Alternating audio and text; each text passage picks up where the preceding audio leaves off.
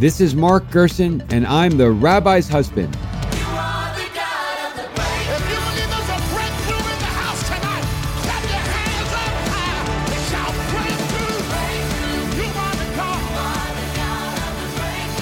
Hello, thank you for tuning in. I'm Marc Gerson, and I'm the Rabbi's husband. And here, as ever, to unearth the inspiring, instructive, and highly practical wisdom of a Torah passage with a fellow seeker of biblical truth. Today, I am delighted to be joined simultaneously by two guests. A.J. Levine is a professor of New Testament studies at Vanderbilt University and a self-described, quote, Yankee Jewish feminist who teaches in a predominantly Protestant divinity school in the buckle of the Bible Belt. She has produced lectures on the Old and the New Testaments for the Teaching Company and is the author of several books on Jesus. Marc Brettler is a professor of Jewish studies at Duke University and has co-authored with AJ the Jewish Annotated New Testament. He has written the book How to Read the Bible, which sounds like an essential read for anybody interested in the subjects covered in The Rabbi's Husband, and has written and spoken widely from the forward to NPR in the United States and Israel. There is a term for a boxer being pound for pound the best fighter. If the same concept existed in literature, I believe that word for word, the best book ever written would be the book of Jonah. It is shorter than a newspaper column and yet has captivated audiences for 3,000 years due to both its engrossing story and the eternal lessons of truth, mercy, repentance, and so much else that it surfaces. So when AJ and Marc suggested that we speak about the book of Jonah, I was excited. So AJ and Marc, welcome to the Rabbi's Husband. Thank you. Nice to be with you. Thank you very much. So tell us briefly about the book of Jonah, which is fewer than 900 words, and what it means for you and what it should mean for all of us. I think you gave a great summary of the book. It's a remarkable short story. It is a very unusual short story in the Bible, not only in terms of its length, but in terms of its structure, which is so incredibly beautiful. The book really folds in half. Jonah has an initial mission, which he does not follow through on. That's in the first chapter. And that mission, ultimately, he ends up with non-Israelite sailors. Then in the second chapter, he finds himself in the midst of a great big fish. Well, finally, after he's disgorged from the fish, everything starts over again. And indeed, the beginning of chapter 3 is almost identical with the beginning of chapter 1. And this time, he fulfills his mission, going to different foreigners to the city of Nineveh. And that mission is much more successful than the one in chapter 1. And finally, chapter 4, in a rather complex way, brings the entire book to a conclusion where Jonah, in chapter 2, he was a loner in the belly of a great big fish. In chapter 4, he's a loner sitting outside of the city of Nineveh, and he has a different sort of conversation with God in that chapter. Then the book is brought to a close with some very, very strange notions. The last word of the book, last two Hebrew words of the book are uvehima rabbah, and a whole lot of animals. And indeed, one of the many strange features of the book is that it's filled with animals. The big fish, for example, or many of your listeners might not know, the name of the city of Nineveh itself means a fish. And that is how the cuneiform sign for the city is written. And then, again, the theme that you have really comes on very strongly at the end of the book, where God says, Ve'ani lo achus al Nineveh ha'ir ha'gedolah. Should I not have pity, or should I not care about Nineveh, the great city? This is a book about care. It's a book about divine care. But also there, the city of Nineveh is called Ha'ir HaGedolah, the big city. And one of the ways in which biblical books convey their message is by repetition. And in the 48 short verses of the book of Jonah, the word gadol, big or great in some form, appears a total of 14 times. And that certainly tells us something about this book, perhaps that it is overblown or big in a certain way.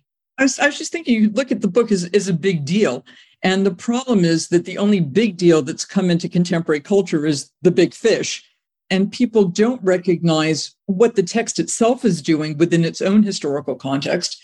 A number of people are aware of it only through its New Testament appropriations because it shows up in the Gospels.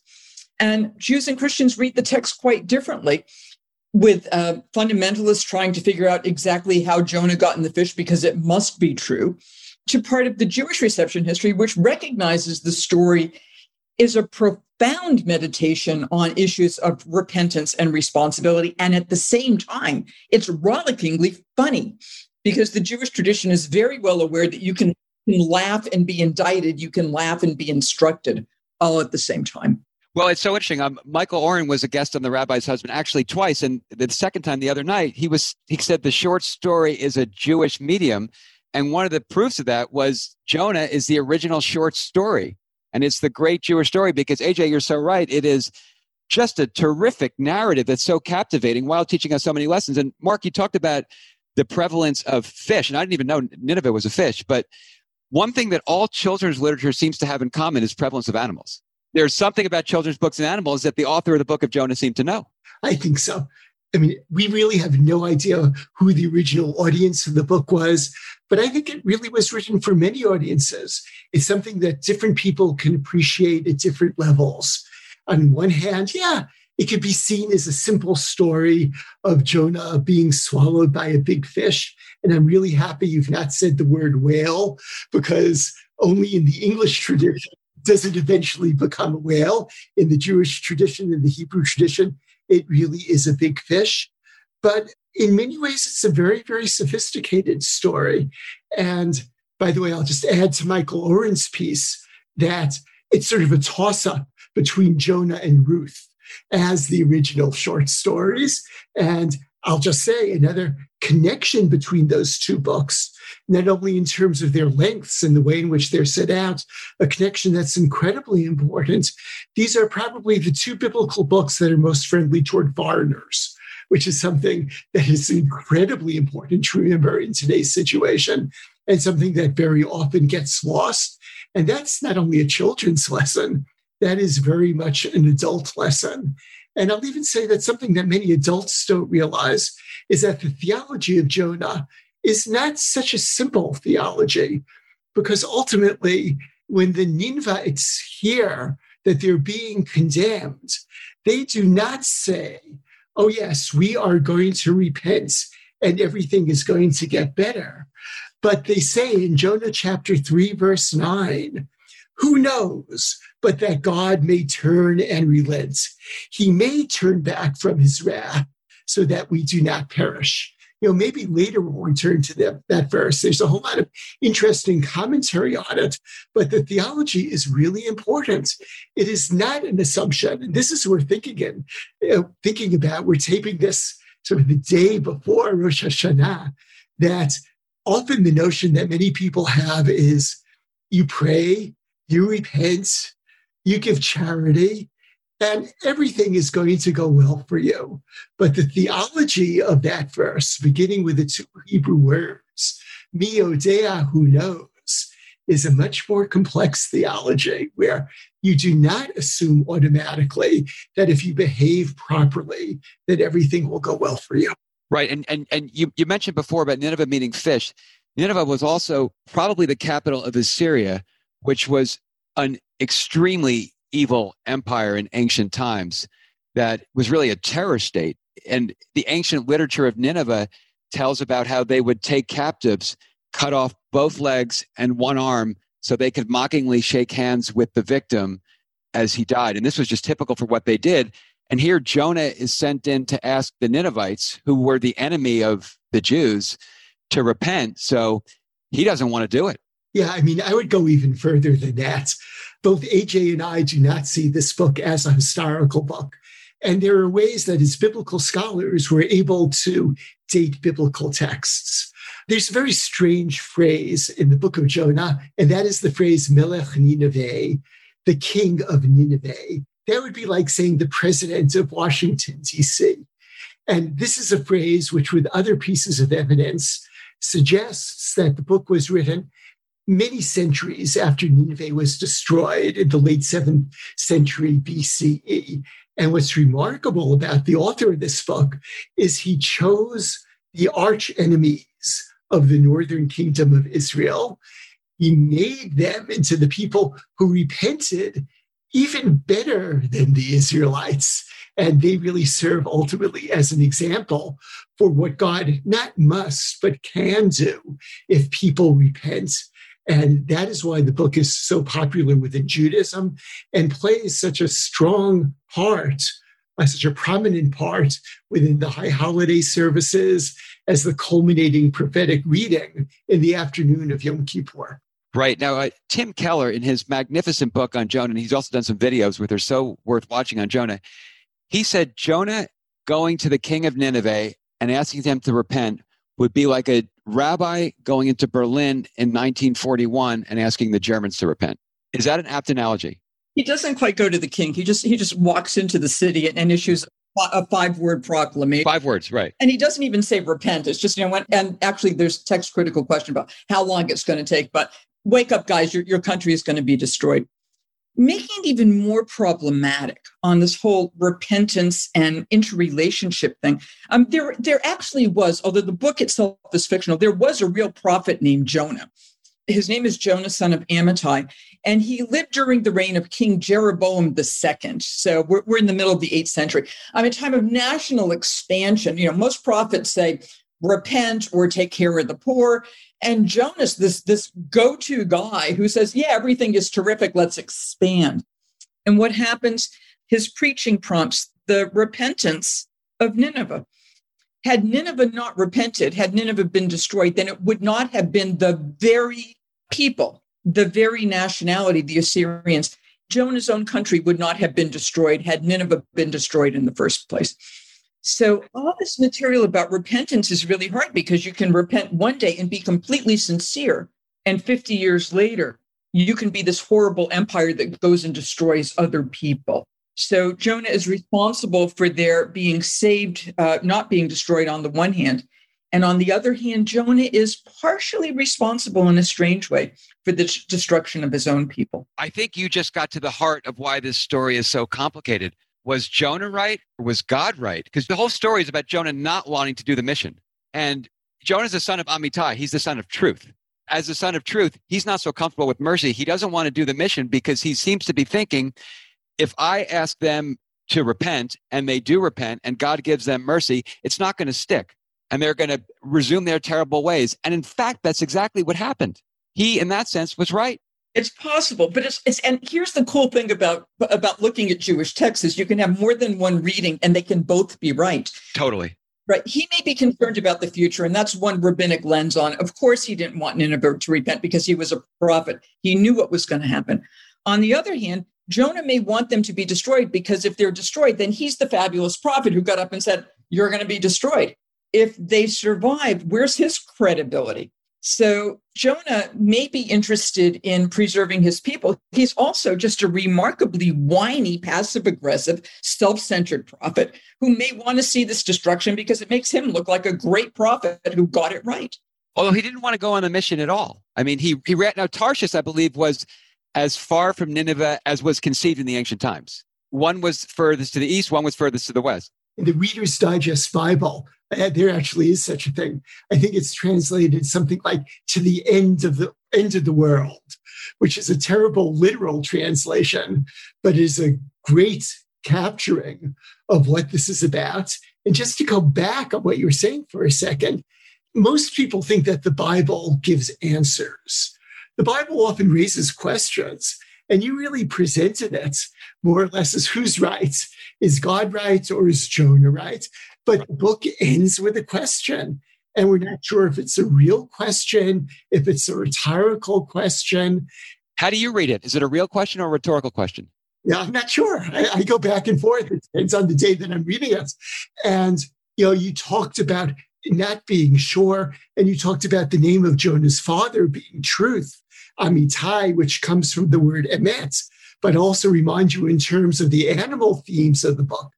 Is it an accident that the protagonist of the book is named Jonah, the dove, and is sort of flitting here and there, just like the message of the book is flitting here and there? We're not really sure. exactly what it means. But that's what makes some biblical books great, that you can't pin it down to precise meanings, either what it meant originally or in terms of what Jewish and Christian tradition later did with it. Now, doesn't dove in the Hebrew imagination refer to faithfulness? It can, but I'm not sure. Because that would be ironic. That could be one of the things that it refers to. Also in the Song of Songs, the Jonah, the dove, is considered to be very beautiful, the eyes of the dove and so forth. But I again think this is part of the whole. I sort of said as a joke that I think the book of Jonah was written by a veterinarian, but there is something really going on here with all the animals in the books. And I'll point out, this is something that most readers miss out on. It is not only the people of Nineveh who repent, but it's the animals who cover themselves with sackcloths. Something quite remarkable is going on in this book. Yes. What do you make of that? I mean, part of it's certainly a satire. Like a great satire, it enlarges the characters and enlarges the situation to make us understand what it is. Is that what the animals repenting and dressed in sackcloth is, or is it something else? Well, it's overdone. It's big. It's big. It's big. It's big. But, it also reminds you, just to take that dove image one step further, it reminds you of Noah and the world being destroyed and all this water and then the dove. I mean, so it's basically repurposing or reusing symbols that are already out there, saying, you think this is the sign of peace? Well, this particular Jonah, the prophet, he's not terribly dove-like. He's really quite hawkish. So you go back and you put the story of Jonah over against the story of Noah. And what do you want the destruction? Do you not want the destruction? Do you care more about the animals than you care about the people? And the text keeps raising all these wonderful questions that little children can launch onto, but adults will wrestle with them as well. I know. And I think this is what George Will once said about baseball. He said, I love baseball because children and adults can both appreciate it, but in very different ways. It's the same thing about the book of Jonah, although the book of Jonah is not a children's book. I mean, this is one of the most profound meditations on the great themes of life ever conceived in 900 words. Now, I know the book of Jonah is of extraordinary importance to Christians. There is in the New Testament reference to the sign of Jonah, and sometimes it's just left open, and sometimes we get a gloss on it. Jonah, from very early on, when we start getting Christian art and architecture in the 3rd century, end of 3rd, beginning of the 4th centuries, Jonah becomes a sign of resurrection. As Jonah was in the belly of the fish for 3 days, so Jesus was in the earth for 3 days. So Jonah becomes a symbol of resurrection. And you can actually find Christian sarcophagi, Christian coffins, with depictions of Jonah on them. But in the New Testament also, Jonah becomes an ethnic issue. The people of Nineveh, these pagans, right? These Gentiles repented, and therefore they indict the Jews, as the New Testament would have it, for not repenting. So both Judaism and Christianity see Jonah as a book about repenting, but in the synagogue, it's our book, it's in our canon, and we recognize it as a story of repentance, and therefore we read it on Yom Kippur. But in Christian context, sometimes it's looked at as, oh, we Christians are doing so much better than you Jews, which is not a very good reading because obviously, or it should be obvious, Jesus and all of his followers originally were Jews anyway. So to cite the book of Jonah, a Jew talking to other Jews, will have a different valence than if we look at Jesus as being the first Christian, talking to a group of people who are not his own people. So how do both Christians and Jews, or Christians or Jews, deal with the fact that this repentance didn't stick and it had evil and catastrophic consequences for the Jews? And not in a nationalistic sense. I mean, this was the most evil kingdom of its time, which continued after the story was said to have happened, not when it was written, but after said to have happened. And that the implication is maybe Jonah was right to reject the mission and maybe God was wrong. Most Jewish and Christian audiences are not going to go there because God usually gets a pass on things, right? So yes, what you can do is you can say, you can argue with God. You should have destroyed this. And on the other hand, you say, but what this generation does is not necessarily what the next generation does.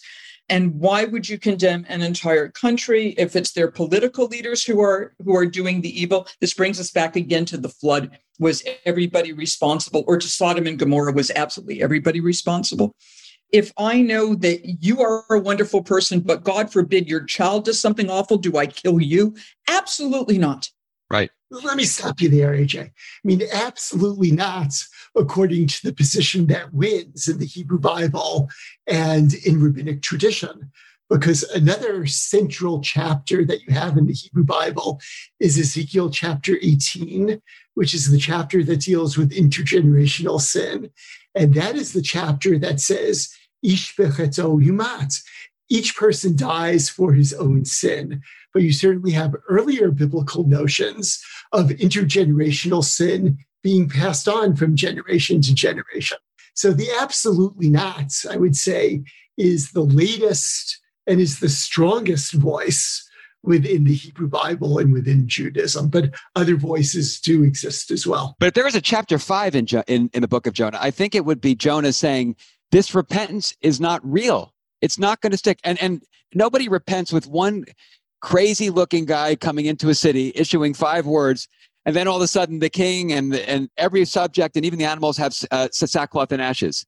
Jonah's going to say, this is a fake repentance. They said a few words. They don't mean it. It's not going to stick. It's not going to stick in the next generation. It's not going to stick in this generation. They're going to resume their evil ways tomorrow. And he would have been right. There is nothing, to go back to Mark's earlier point, there's nothing that says, if you know what the future generation is going to do, you kill the present generation. So that's not there. Does sin go through the generations? Even though each person bears the burden of his or her own sin, there is this ongoing thing. I mean, we're seeing it right now in the United States with questions about what had been done in the past coming up to impact us, and what we do today will certainly impact our kids. But how do you assess repentance? That's a really hard question. So the person who comes into the synagogue on Yom Kippur, or virtually Zooms in, depending upon whether your shul is open or not, and fully repents and fully feels it and makes the New Year's resolution, as it were, to be a better person, that person may be entirely sincere.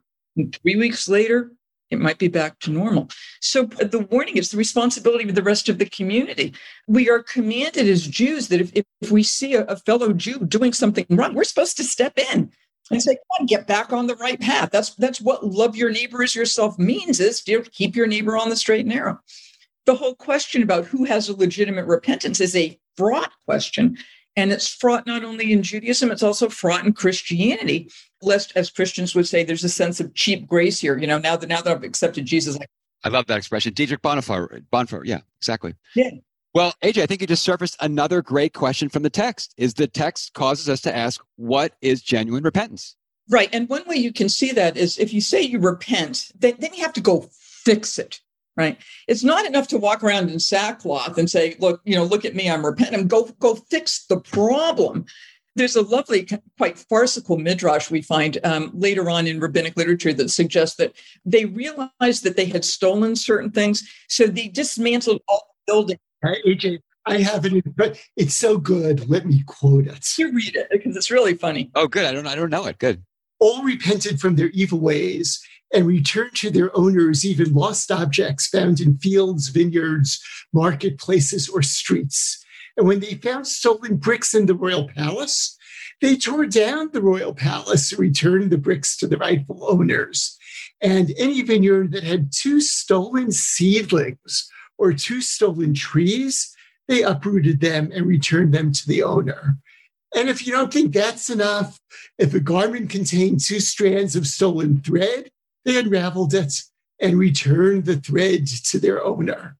And they did this looking, if they found that there was stolen property, they would search a deed going back 35 generations, back to the time of Noah, and find a descendant of that person who hid the property and returned it to its owners. I mean, so at least in that view, these are truly righteous people. Yeah, they're also again, I love your notion. Yeah, it's a great story. I mean, it really typifies the creativity of the rabbis. But Mark, I love your notion of creating a Jonah chapter 5, even though it will destroy the lovely symmetry of the book of Jonah. And there's no clear answer to what it should look like. I mean, I'd love, maybe you gave me a good idea for an assignment for my students, a competing Jonah chapter 5. I would love to read what they come up with. Yeah. What would Jonah chapter 5 be? I think it would be Jonah arguing with God, just like Moses argues with God and Abraham argues with God. I think Jonah would argue with God. His passive-aggressive arguments don't seem to work. So in my Jonah chapter 5, he's bringing out he's learning from Moses, he's learning from Abraham, and he's being direct and truthful, and he's making the case. And I don't know what happens in chapter 6, but that's chapter 5. You were talking before about this is an adult story, and it very much is. But there's a part of this whole question at the end that I actually think kids can wrestle with because kids aren't stupid, and kids have a moral sense. So if you say to a kid, here's a bully, Nineveh, bully city, and you finally say to this bully, unless you straighten out, bad things are going to happen. You're going to get yanked out of school, and you're going to lose all your privilege, and no more ice cream, and no more video games, and you're done. And the bully says, okay, I'm really sorry. You're the kid who was bullied. What do you want to see happen? Do you want that bully still to lose all of his privileges? That's a child's question because kids can wrestle with it, but adults still need to wrestle with it as well. You did something that was absolutely horrible. You defaced a synagogue. You sprayed a swastika on or something. You get caught. You say, I'm really sorry. Should you have to pay reparations? And then we move on. What is the responsibility for having done evil if you repent of your ways? But in the book of Jonah, the Ninevites only did what you said before. They only put on sackcloth and ashes. They never did anything to correct, or they couldn't have corrected a lot of it because their acts were so horrible, but they never made any attempts to bring material help to people they harmed. Right. There's no attempt to fix it, but there's no notion that they didn't either.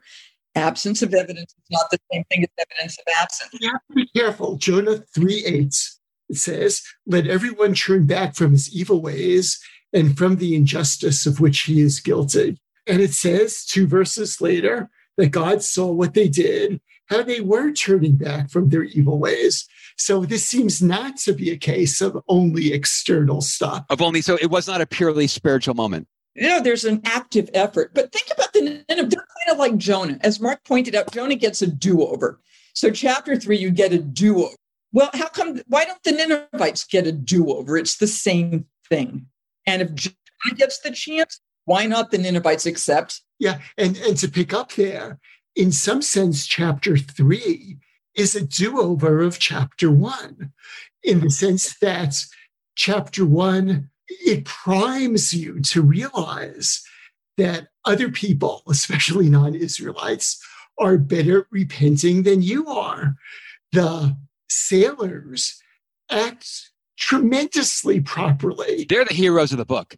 Yeah, in chapter 1, they try to return to the dry land. The chapter ends with the men feared the Lord greatly. By the way, that's another great. Vayiru hanashim yirah gedolah et Adonai. So, non-Israelites can fear God just as much or more than Israelites in chapter 1, in which the sailors, obviously, they're scared to death by the storm. But what they're doing seems to be very sincere, really can lead readers to believe that what the people of Nineveh are doing is very sincere in chapter 3. Right, absolutely. And it's such a fascinating book. And thank you for bringing out so many of its endlessly profound lessons and teachings, both for children and adults, that this great book offers. So the concluding question on the Rabbi's Husband always goes from one text, a sacred text of the Bible, to another text, which is Andre Malraux's 1968 book, Anti-Memoir. And on the first page of the book, he says, I just ran into a man with whom I served in the war. And he said this man had saved a lot of Jews and then had become a parish priest. So I said to the priest, in all of your years of hearing confessions, what are 2 things you've learned about mankind? And the priest said, 1, everyone is much less happy than he seems. And 2, there is no such thing as a grown-up person. So in all of your years of both studying the Bible and teaching it to generations of young people, what are 2 things that you've learned about humankind? I think humanity has an infinite imagination, so that just when we think we've got everything down about a text that we've been studying for well over half a century, and that we've read everything there is to say about this text, an undergraduate will come up with a question that we hadn't thought of, or come up with a reading that is completely new because they're reading from their own subject position. They're reading from their own experiences. This capacity for infinite imagination and infinite creativity, I think, is there, even though it sometimes gets stifled because the educational process can be recite back to me what I've told you rather than develop your own theory and work it out in group. So I want to celebrate that human imagination. That's in part why Jonah remains so interesting. When Marc and I wrote the Bible with and without Jesus, just looking at how Jews and Christians have looked at the same text so differently. again, enormous capacity for imagination. Beautiful. Mark, how about you? Yeah, and with that, an enormous capacity to change and to think differently. So when AJ and I co-edited the Jewish Annotated New Testament, there were many people who said, why would a Jew possibly want to write about the New Testament? How is that relevant for us in any way? And for many people, it was an entry into reading the New Testament. And all of a sudden, they learned a lot about themselves. They learned a lot about their neighbors. And they learned that they really can read a book, which they were afraid to read. And that's another ability to change that I very much appreciated, that people often have stereotypes about the Bible, whether it's the Jewish Bible or the larger Christian Bible or just the New Testament. And these stereotypes typically come from not reading the biblical text, or often from reading it in a very polemical way. And what AJ and I are trying to do in so much of our teaching, but especially in the new book, The Bible With and Without Jesus, is to see that there are many ways to read the Bible, many ways to read both the Jewish Bible and the Christian Bible, and that even though many people are trying to lead us to believe that the world is a zero-sum game, that you really are either on the side of the winners, and if you're not on the side of the winner, you are a big loser. No, there are many different ways of reading the same text, and we really can learn to respect each other through the same text, even read differently. Well, there are 70 faces to the Torah. Yes. So tell us, just before we conclude, about your forthcoming book, The Bible With and Without Jesus. Is it available now? When's it coming out? What's it about? It's coming out in October. We have a chapter on Jonah, and we really like our chapter on Jonah. So we're delighted to be able to talk with you. Oh, I can't wait to read it. So much more to say.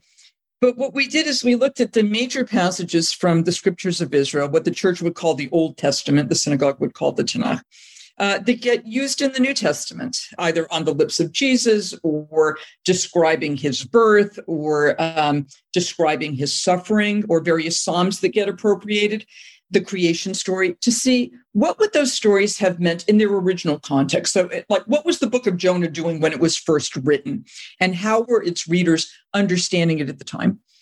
How these particular books or passages were looked at in other types of Second Temple Judaism, say, for example, the Dead Sea Scrolls, or Josephus, or Philo, or books that didn't make it into anybody's canon.